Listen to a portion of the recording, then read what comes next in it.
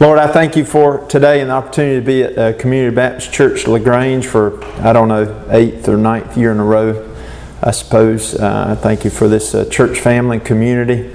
I thank you for this great nation of ours. We do pray for it, offer up intercession on behalf of it. We pray for repentance in our nation. I pray for our time here today and tomorrow. Use it for your glory. Encourage us. Give us some truth to hang on to today, to offer us discernment and also offer us courage and some tools in our tools box as we go and minister to others as ambassadors for Christ, as 2 Corinthians 5 mentions. We thank you for your love. In Jesus' name, amen. Okay, guys, the title of my talk is something to do with gay interpretations of the Bible. Okay, and so there's so many different directions. You guys probably will have questions at the end about dealing with homosexuals or those in the homosexual lifestyle, and so many different directions the whole argument goes. But I've had to narrow this presentation to the biblical text. Because the topic of homosexuality is far too broad to do in 40 minutes or even 140 minutes. It's far too broad. There's too much material out there now. It is just anything you want to know, any sort of resources, pro or con, they are out there by the bukus. Books on Amazon galore. YouTube, myriads of videos, pro or con, debates, discussions, churches going in all different directions on the homosexual debate. And but as a biblical studies guy, I'm concerned now that the argument has turned, or a lot of pro-homosexuals, homosexual advocates have turned their guns toward the actual biblical texts that seem to have traditionally speak very clearly about this topic. Now, I'm going to use this term and any more because I have this compassion toward the lost in general and people in general. I'm going to just use the term gay and homosexual because that is what gay and homosexuals refer to themselves as, and they would prefer you talk bluntly and straightforward with them instead of, are you, in that alternate lifestyle? Forget all that. They need to see you being real and being you as a Christian. And if you're a Christ follower, your love for Christ is going to come out. Don't be scared to talk to these people, that is, homosexuals. They need you if you are a Christian. They need you in their lives. Okay? They want you in their lives. You just need discernment, and you need to share truth with them, regardless of how they're going to react to you at first blush. That might be bad. And it might be your fault that you approached it too bluntly, but if you keep coming back to them and they can see the compassion in your heart, then that will be a good thing. My personal concern as a New Testament professor and a pastor and a husband and a daddy of 2 little girls, one who just turned 9 last week. My concern is that I am seeing too many Christians caving in on the entire topic. Too many Christians they're following the PC route, the politically correct route. You're not helping anyone by doing that. In fact, your problem is Proverbs 29:25 says, the fear of man, which brings a snare, but he who trusts in the Lord will be exalted. So be leery about fearing man. You have the truth, so be encouraged. Have courage. Okay? So let's get straight to what I want to talk about. There are 5 or 6 major, let's run through these cultural mores. So what we're looking at right now is if one calls a homosexuality a sin or immoral, gays will call that person homophobe, intolerant, bigot. The problem, though, now is it's not just gays. It is the entire culture, and even Christians, which drives me batty. calls a person a homophobe. Well, can't we call them heterophobes or bibliophobes or Christophobes? They call us intolerant. Well, aren't they being intolerant of my views? Right? And we need to come back with that. The most popular Bible verse in the world that people used to hold up at the baseball game on a big poster was what? John 3:16. Well, now the most popular verse in the world is Matthew 7 verse 1. Judge not, lest you be not judged. And if you've ever watched Frank Turek on his Cross-Examine ministry, you can check this out on YouTube. I actually have that clip somewhere. I just haven't put it into this slide presentation for some reason. The problem is when people say that, all you need to do is ask a question, are you judging me for judging you? Because at that point, they should be able to understand that they are judging you. So don't let people get away with that stuff, okay? And so anyway, you have this going on. The fact is, maybe as much as 2% of the U.S. population is actual homosexual, practicing homosexual. That's not a lot of people. The problem is, the reason they have been able to change the laws in our nation is because they've screamed loud enough and long enough about it. And unsaved people and undiscerning Christians have got on board with it. Therein lies the problem. The problems in this country have always fallen at the doorstep of the church. And I'm a pastor, but I'm saying that that's the case. The churches have not done their job. Individual Christians has not done their job. Last July of 2015, same-sex marriage was okayed by the U.S. Supreme Court. We know this much. But that is not enough. Now, I call the ACLU, it's called the American Civil Liberties Union, but it no longer has anything to do with civil liberties as in race issues from the 60s. It is really an anti-Christian union. They are now persecuting, suing, defaming, and bullying. Bullying. Because why is it that the ACC and the NCAA, these are sports teams, sports fans, why is it they can choose now what state and who they're going to do business with, but Christians can't choose who they're going to do business with, right? The cake makers, the florists, you can't choose. You're bullied into that. And you're bullied into shutting up, or you'll be sued. We'll make you pay. Fiscally, financially, we'll make you pay. That is the attitude of the homosexual agenda. Not every homosexual that you know, but the agenda itself. And I actually have I have an uncle and a first cousin who are gay. And oddly enough, both of them, they have the same first name, and they're like on two different sides of the family and from two different parts of the world. But yeah, that's not literally two different parts of the world. But anyway, okay, I need to move on or I'm not going to get through... Actually, the effects of homosexual behavior on the homosexual are now being blamed on the non-homosexuals. Do you get that? This is a fact. You can YouTube Matthew Vines. We're going to see, might get a chance to look at a video clip today. We'll definitely look at a quote. He's written a book called God and the Gay Christian. The Gay Christian. Gay and Christian are oxymorons in my book.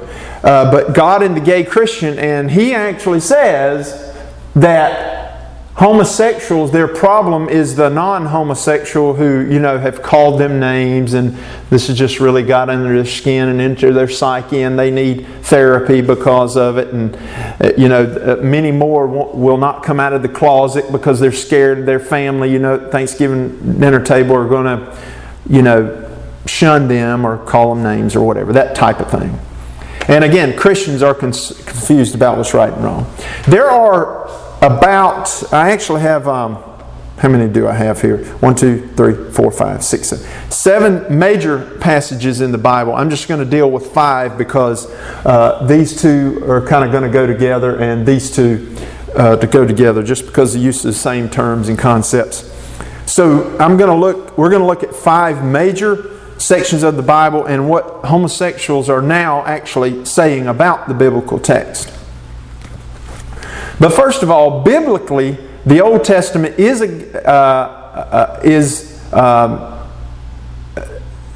looks like this. Homosexuality is against God's design and purpose. That much is given in Genesis 1 and 2, right? God created them male and female. That y'all heard Richard Howe using this big philosophical term, well, a lot of those. The telos, the purpose of why God designed male and female.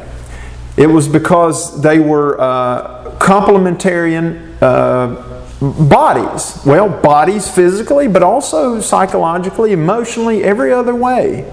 Right? A little child falls and gets hurt. Who do they go crying for? Usually. It's mommy, not daddy.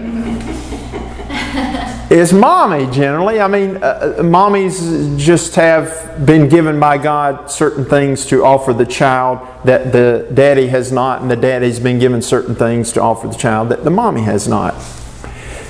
And of course, lesbians and gay men now are adopting children to raise, and I'm thinking, which that's been going on for a long time. Incidentally, there are testimonies also out there of people in their 20s and 30s now who are coming out saying, I mean, they've gone through therapy, they're saying, this was not good for me, and describing the kind of home life they lived in and how they were brainwashed in this sort of thinking. But when I hear of or see gay couples with a little child, especially two women, I'm thinking, just what the world needs. Another child raised without a daddy in the home. I mean, haven't we already seen fallout from that? For the past 30 years, doesn't work too well.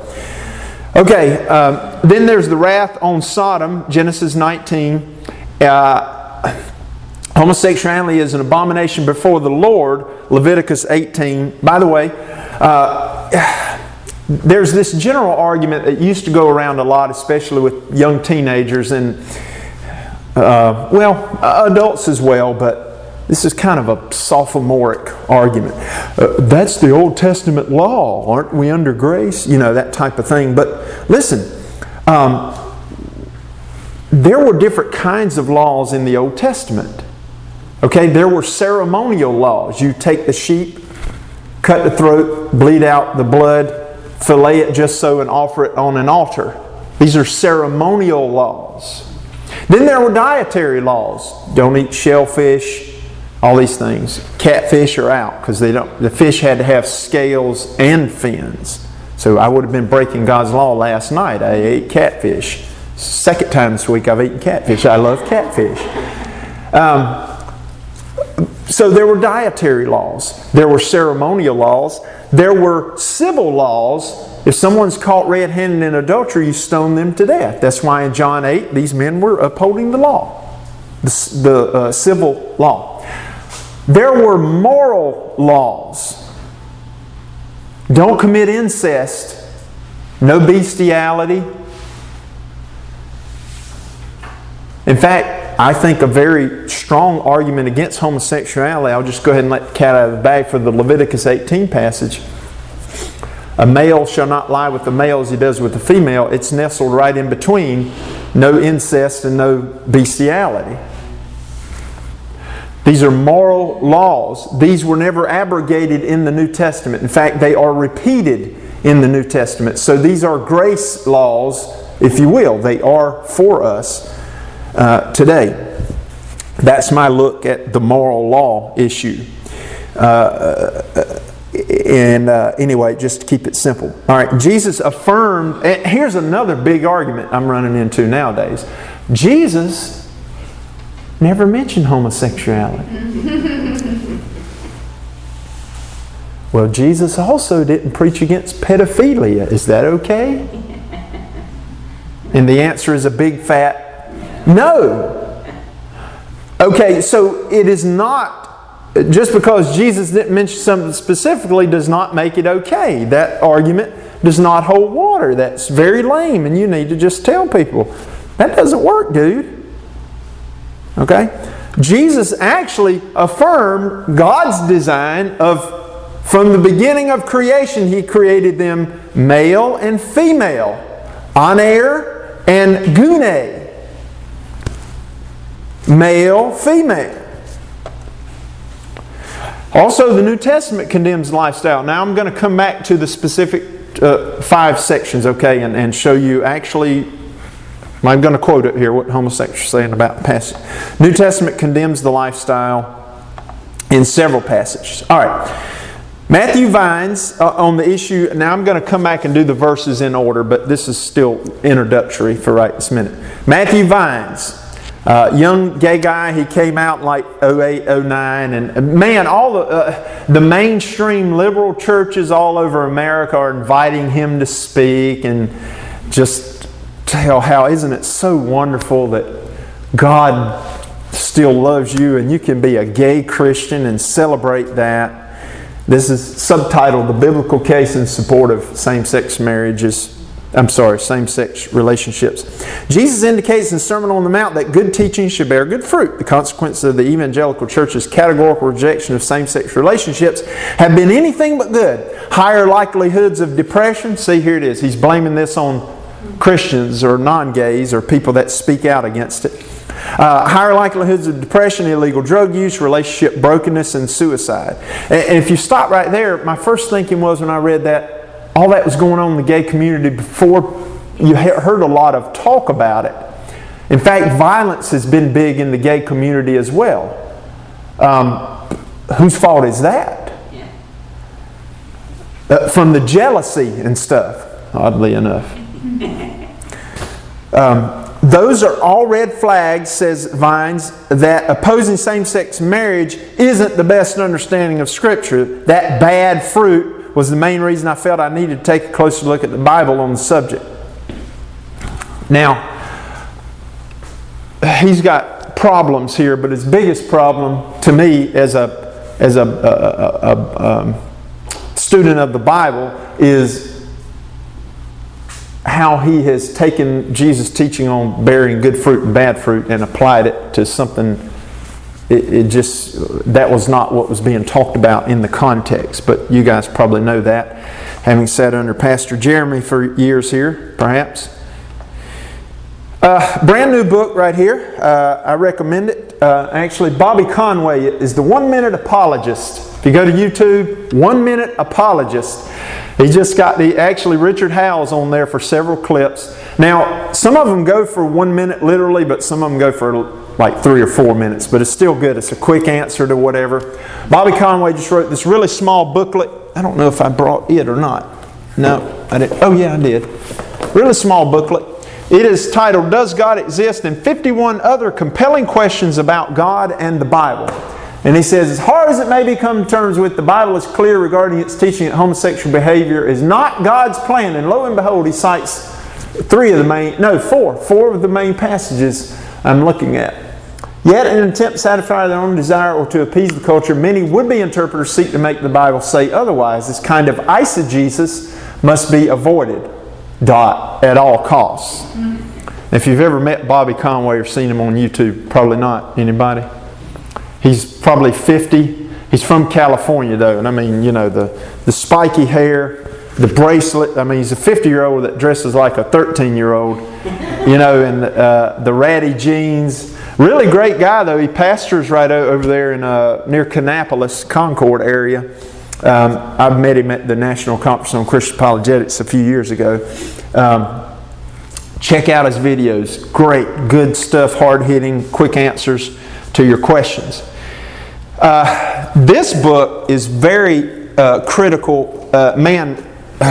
Baptists and other Christians, I'm a Southern Baptist, so that's my reference point when I talk about individual Christian groups. Baptists, man, we should have been required to read this long ago. The Homosexual Agenda, Exposing the Principal Threat to Religious Freedom Today by Sears and Austin.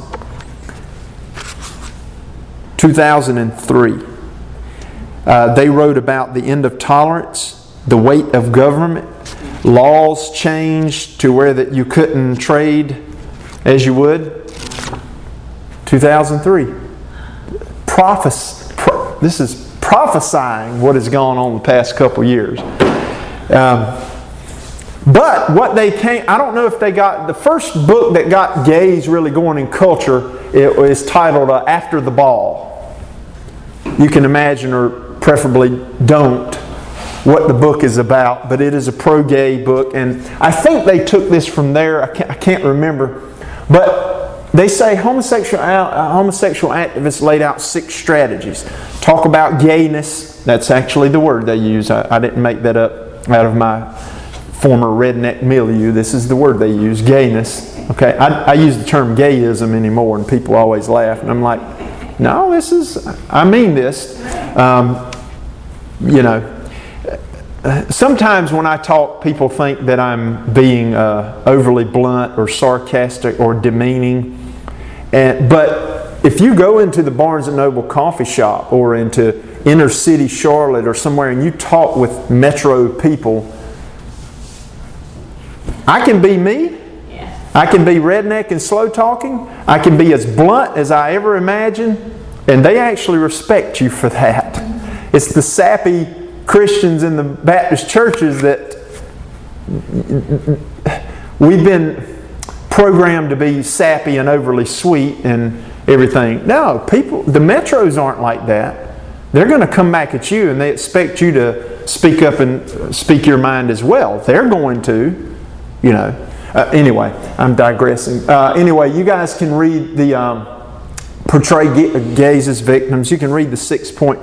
And as I was looking at this, I began to think, maybe this is a strategy for revival in the nation. Why don't Christians use these 6 points and push these, kind of change them up as need be? Do something, do anything. All right, here we go then. Genesis 1 and 2, God created mankind as male and female.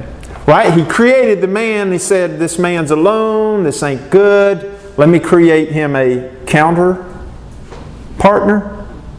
In fact, for Christian women, there's an awesome book, Creative Counterpart by Linda Dillow. It's on my top 5. It's at the top of the pile, actually. My wife and I read these books. I read some of them. And when I teach and when I preach series on the Christian family, Linda Dillow, man, I just quote so much. Creative Counterpart. Oh, man, that's good. Good stuff. A counterpart. Counterpart. That means equal but opposite. Okay, in every way imaginable. God stated in Genesis 2:18 and 20 that it wasn't good for the man to be alone, so He made a helper suitable for the male. But the story, this is... I'm sorry, let me find my slide so I can tell you who's speaking here. I don't want to misquote and I don't want to give credit to where it shouldn't be. So let me keep up with my notes. This is how I do teaching at seminary too, and preaching. I just keep talking and I'm like, wait a minute, I'm supposed to be following some notes. Okay, this is the worst book out there on gay. This is the worst interpretation of the Bible. This little book titled What the Bible Really Says About Homosexuality by Daniel Helminiak, forward by John Spong. These people are just liberal. I'm telling you, these are rank, perverted. I don't recommend you read in this book. It will violate your mind. I've been reading some. I was telling Pastor Jeremy and Allison this morning, I've been reading some crazy stuff, some filth. These kinds of people are filthy. These are the rank, just as bad as you can imagine. He says this, the story in Genesis. Now, G-I is the gay interpretation. When that's at the heading, I'm telling you what they're saying. The story is the only vehicle for conveying the religious point. The story of Adam and Eve, as such, is incidental to the point. Genesis is not a lesson on sexual orientation. Nothing in those 2 chapters suggests that heterosexuality, in contrast to homosexuality, was a concern in the author's mind. To read that modern concern to the text is simply to misuse the Bible. A similar analysis applies to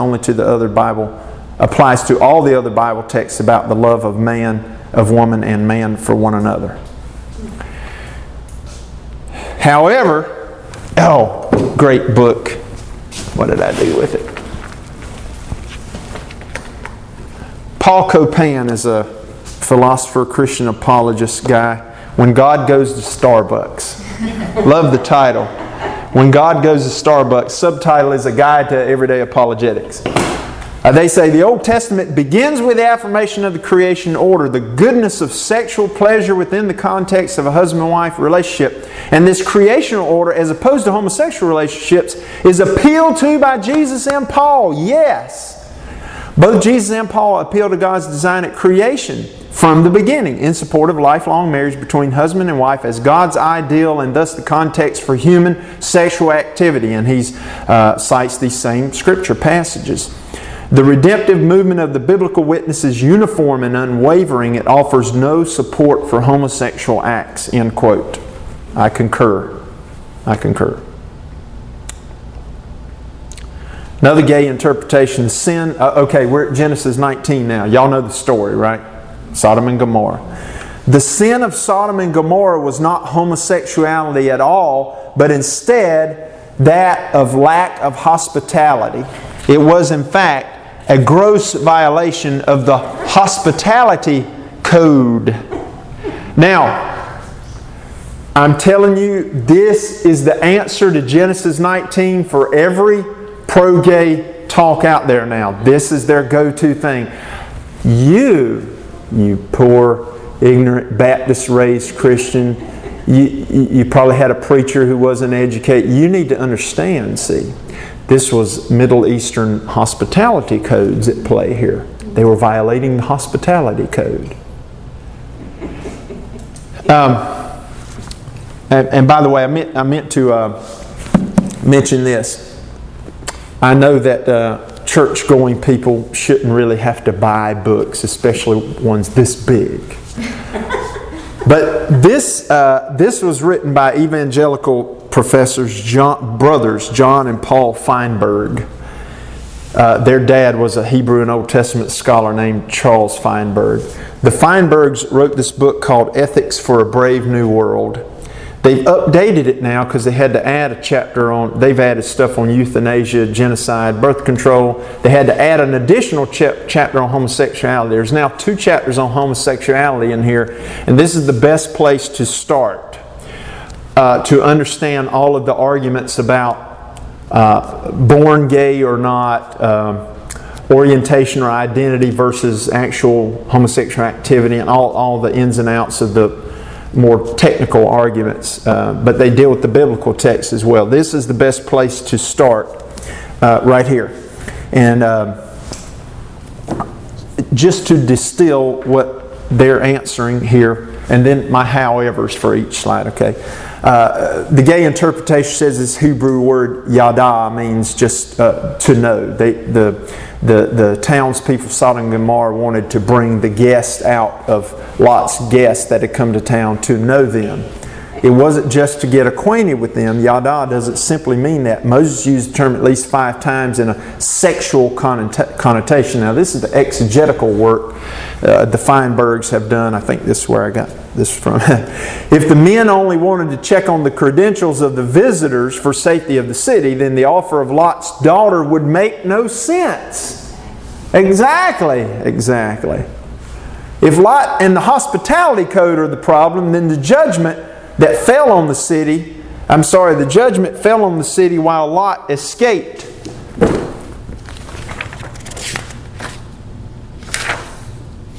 Anyway, I don't think I have the rest of that quote, but anyway, you begin to see the point.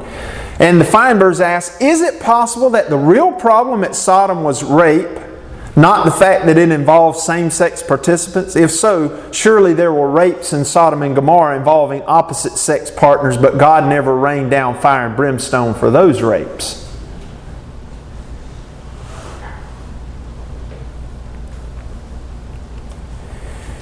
Okay, next passage, Leviticus 18, about it's an abomination. Okay, the text just says that. Again, perverted explanations of the scriptural text here. The point is that the Holiness Code of Leviticus, Helminiak says, prohibits male same-sex acts for religious reasons, not for sexual reasons. That makes no sense to me. Guys, I don't know if y'all know or not, but I'm from eastern North Carolina. Okay, southern Nash County is where I'm from. That's the promised land next to the real promised land. And in my growing up working in a tobacco field's mind, this makes no sense. The concern is to keep Israel distinct from the Gentiles. Okay, stop right there. Now in my educated mind I'm thinking, yes, exactly. It was to keep God's people distinct from the perverted pagans that they had landed in the middle of their city, so to speak. Right? God told His covenant people going into the promised land, do not be like the nations around you. And the implication is that the only reason for forbidding male-male sex is concerned about uncleanness and holiness. Okay, so there is a prohibition against male-to-male sex. Are you agreeing with that? This is gobbledygook at one level. However, the prohibition against homosexuality is first seen as an abomination, and secondly, it is nestled in between two additional abominations, the first being child sacrifice. I think I said pedophilia earlier. I was wrong. Child sacrifice, and the next, after homosexuality, is bestiality. Donald Vogt, out of order. Homosexuality in the Bible in the ancient Near East says this: all action leads to, this is a however here, all action leads to some end, and all actions come with consequences leading either closer to the goal of holiness or farther from it, and moral responsibility is inherent in the quest. In the biblical writer's perspective, the quality of one's conduct is not measured by the relative or subjective standards of the moment. The rule is rather the eternal, immutable will of Yahweh as expressed in the law. He was arguing against the type of thing you saw on the previous slide. Now, Jesus, again, back to the Jesus thing. Jesus actually did teach on God's design, one male and one female. There's no place for the sin of homosexuality to fit in there. Now, I was going to play a video clip for sake of time. I had 2 or 3 video clips. I'm just not going to do those, but I do recommend Michael Brown. Dr. Michael Brown, I've met him, love the guy. He lives in Charlotte. He is a biblical scholar. He's a Messianic Jew. He's also Pentecostal charismatic. I've talked to him more than once. Great guy, but he has a radio show on, he runs the Fire School of Ministry in Charlotte. It's called, but he's an apologist. He has a radio show, Call In, where people ask or challenge questions. But he debated Matthew Vines. He debates. I saw him. Okay, y'all know there's been all these rallies in Charlotte past 2.5 years on the bathroom bill and all this. So I've been to many of those in uptown Raleigh. And one day there was a mosh pit up front by the stage. Y'all know what a mosh pit is? And again, for an Eastern North Carolina guy, this was a little scary. But a lot of gays and lesbians, and men, probably I'd say in their 50s, there were 4 of them, dressed in drag, dressed up like women, full makeup and everything, and big men too, big dudes. They were all up front with their little rainbow flags. Some of them had really big rainbow flags. Michael Brown, and one of them had a yarmulke, a kippah, so obviously he's Jewish. They look, most of them look probably, they were the UNC Charlotte students age group, okay? And really wild, the piercings, the spray painted hair, just, the demographics I'm referring to, the Starbucks type of, Barnes & Noble type of hangout people. Not saying anything about y'all that like your $5 Starbucks coffee. You have at it for $5. I'll have my $2.39 Dunkin' Donuts coffee. Anyway, Michael Brown is right up in the middle. I'm watching the man. I'm taking a picture with my phone. I was like, oh, this is good. Michael Brown, he inspires me. I didn't do it. He walks right up in the middle of these guys and stands there forever. They're in his face shouting, and he's just talking to them in a normal tone of voice. I could never do that when somebody's in my face screaming, probably. And he's witnessing like fire to these people, man. Anyway, he's got a video clip about one in particular where he talks about, look, Jesus is actually agreeing. Yes, he doesn't mention the word homosexual, but he's agreeing with God's design for the sexes, male and female. And again, I bring up Paul Copan's quote here. This is page 81 of When God Goes to Starbucks. It's a great book. It's cutting edge for questions we're dealing with. Romans 1 then. This is a biggie. Paul, a gay interpretation. Y'all familiar with Romans 1, right? Listen, to me, nobody brings this up, but the discussion in Romans 1 begins back in verse 18. The wrath of God is being revealed from heaven. And then it goes into specifics. Gay interpretation says Paul did not realize that there were those with same-sex orientation. Homosexual acts would be a violation of heterosexual sex for those who are constitutional heterosexuals or so oriented. Do you hear what he's saying? He is saying that homosexual acts were only wrong for those who were heterosexuals and didn't like the homosexual lifestyle. But Paul is not, they say, condemning homosexual act by those who are so oriented or homosexual acts between consenting adults. Paul is instead condemning. Okay, well, my question to that comment, though, Paul is not, they say, condemning homosexual acts by those who are so oriented. My challenge to that is, are you saying that there were... well, I forgot what I was going to say there.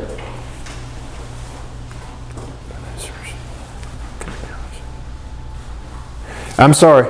That one lost me. Okay. Paul is far from condemning same-sex acts. Paul is actually teaching that they are ethically neutral.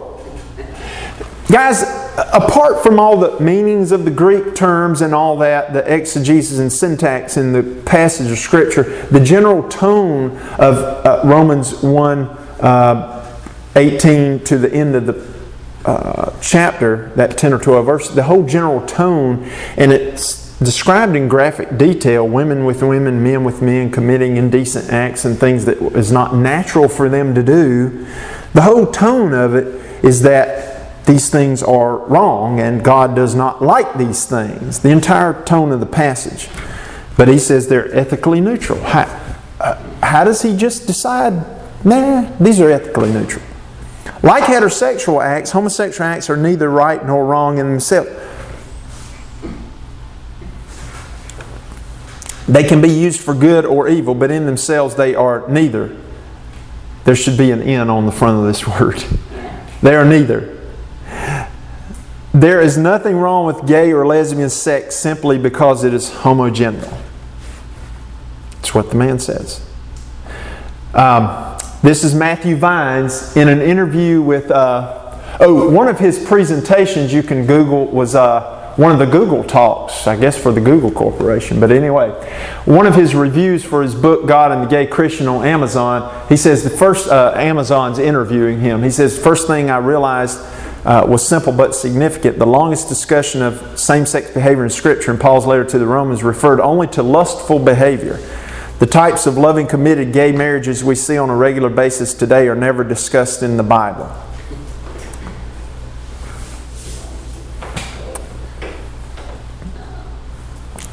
So, there you go. Here's my however. My however is just point blank. Romans 1:26 treats lesbianism. Romans 1:27 treats male homosexuality. They're fairly graphic, the language is, A. And B, again, the entire tenor of the passages is show the negative nature of these acts.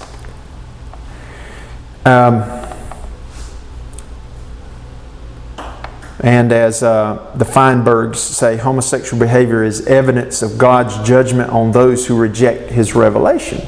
Now, that's Feinberg. Now that's an interesting point, what they're saying here.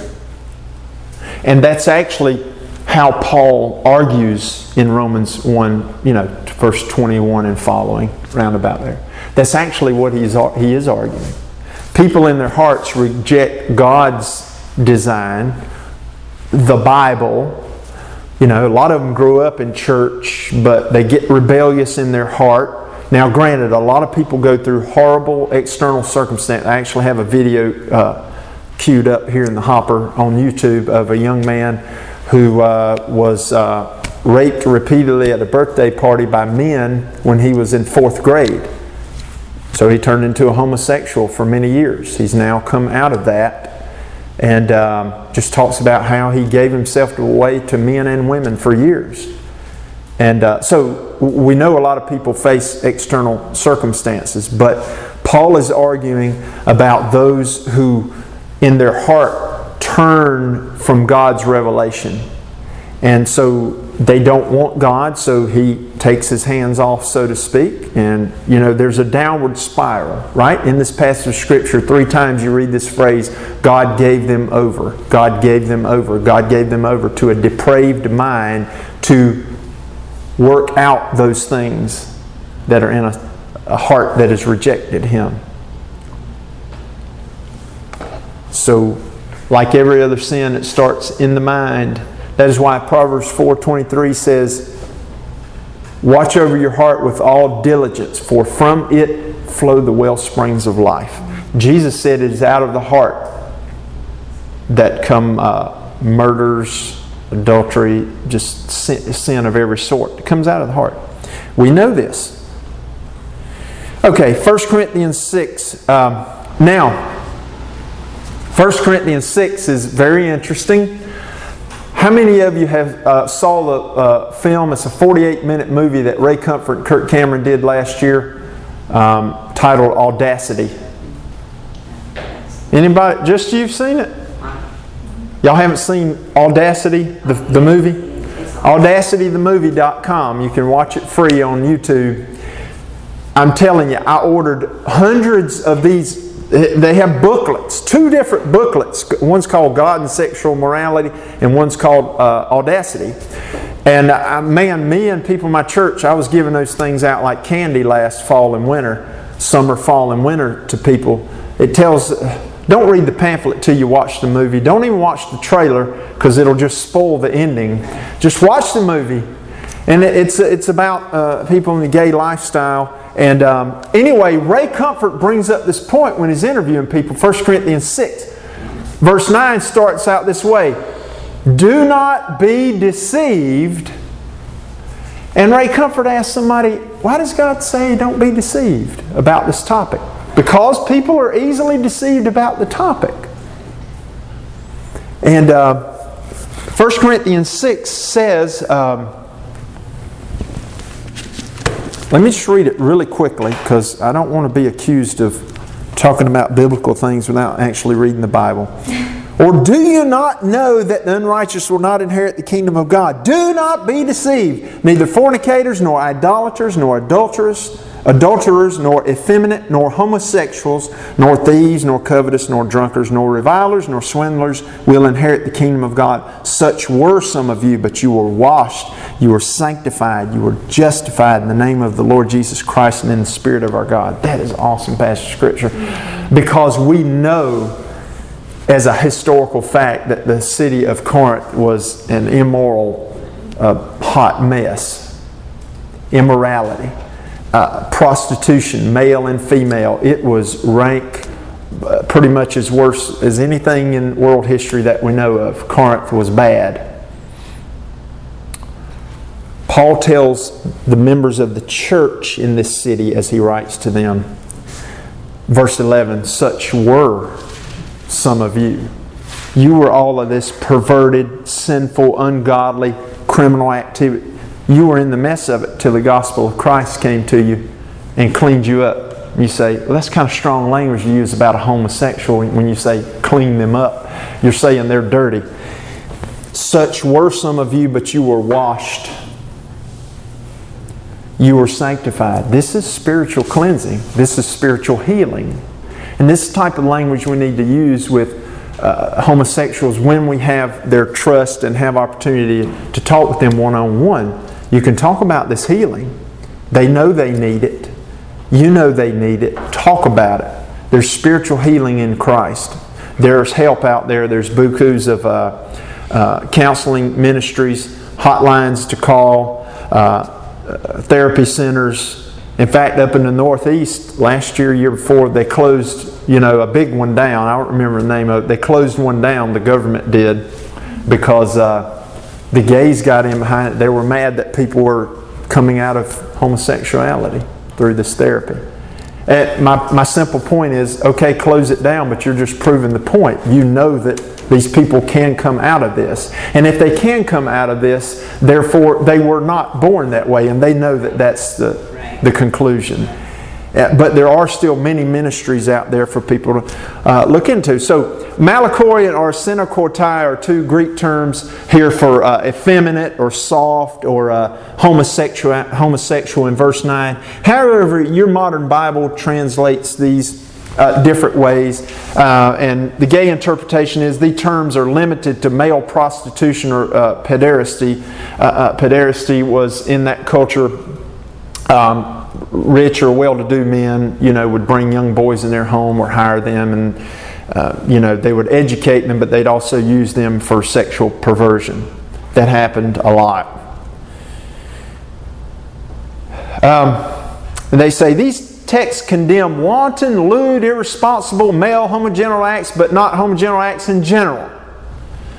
This is Helminiak, our friend, again. He says, malakos simply refers to moral looseness or undisciplined behavior. As for our synakortai, he simply says the constituent parts of the compound word. But when the two parts of the word are put together, it is not clear what the word means. There is hardly a passage in Scripture that is more clear about what it's talking about than this passage of Scripture. It is graphic. It's nasty. I'm not saying God's Word is nasty. I'm saying that Paul is clearly defining perverted homosexual activity. It doesn't take a scholar to see that.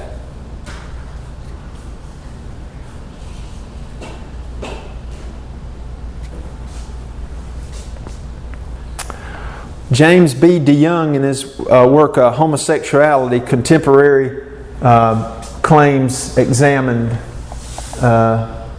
in light of the Bible and other ancient literature. Can't read the exact here. Contemporary claims examined in light of the Bible and other ancient literature and law. He says adult mutuality does not seem to be a modern phenomenon. And what is the context in which the term is used? The list says that these persons will not enter heaven. Can it be the case that one who is only soft will be kept from heaven because of his softness? So he's just trying to use simple logic here that what Helminiak is saying here makes no sense in the context. The awesome and magnanimous and massive and destiny-altering and destructive wrath of God that they're not going to enter the kingdom of heaven is kind of overkill if this just means, these people are just wimpy, poor things. That's not the context.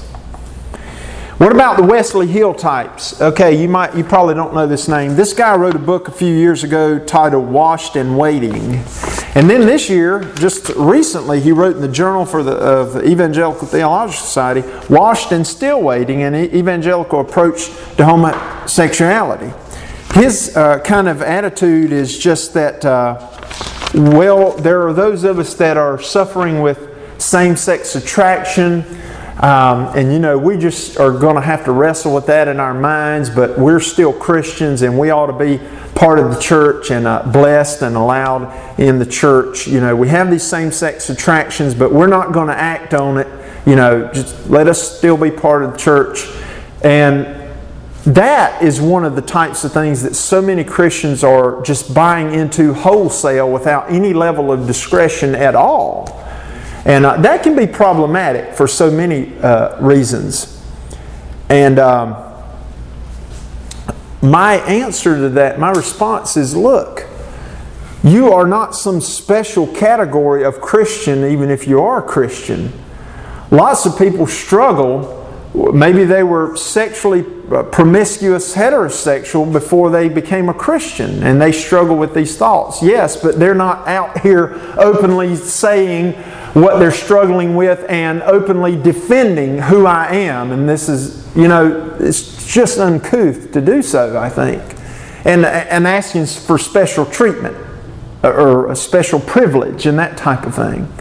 Now, yes, on one level, you need to be coming out and getting counseling and pastoral help or personal individual prayer warriors to help you with things. You need to be putting things like God's Word in your mind to get the trash out, right? Garbage in, garbage out. Good stuff in, good stuff out.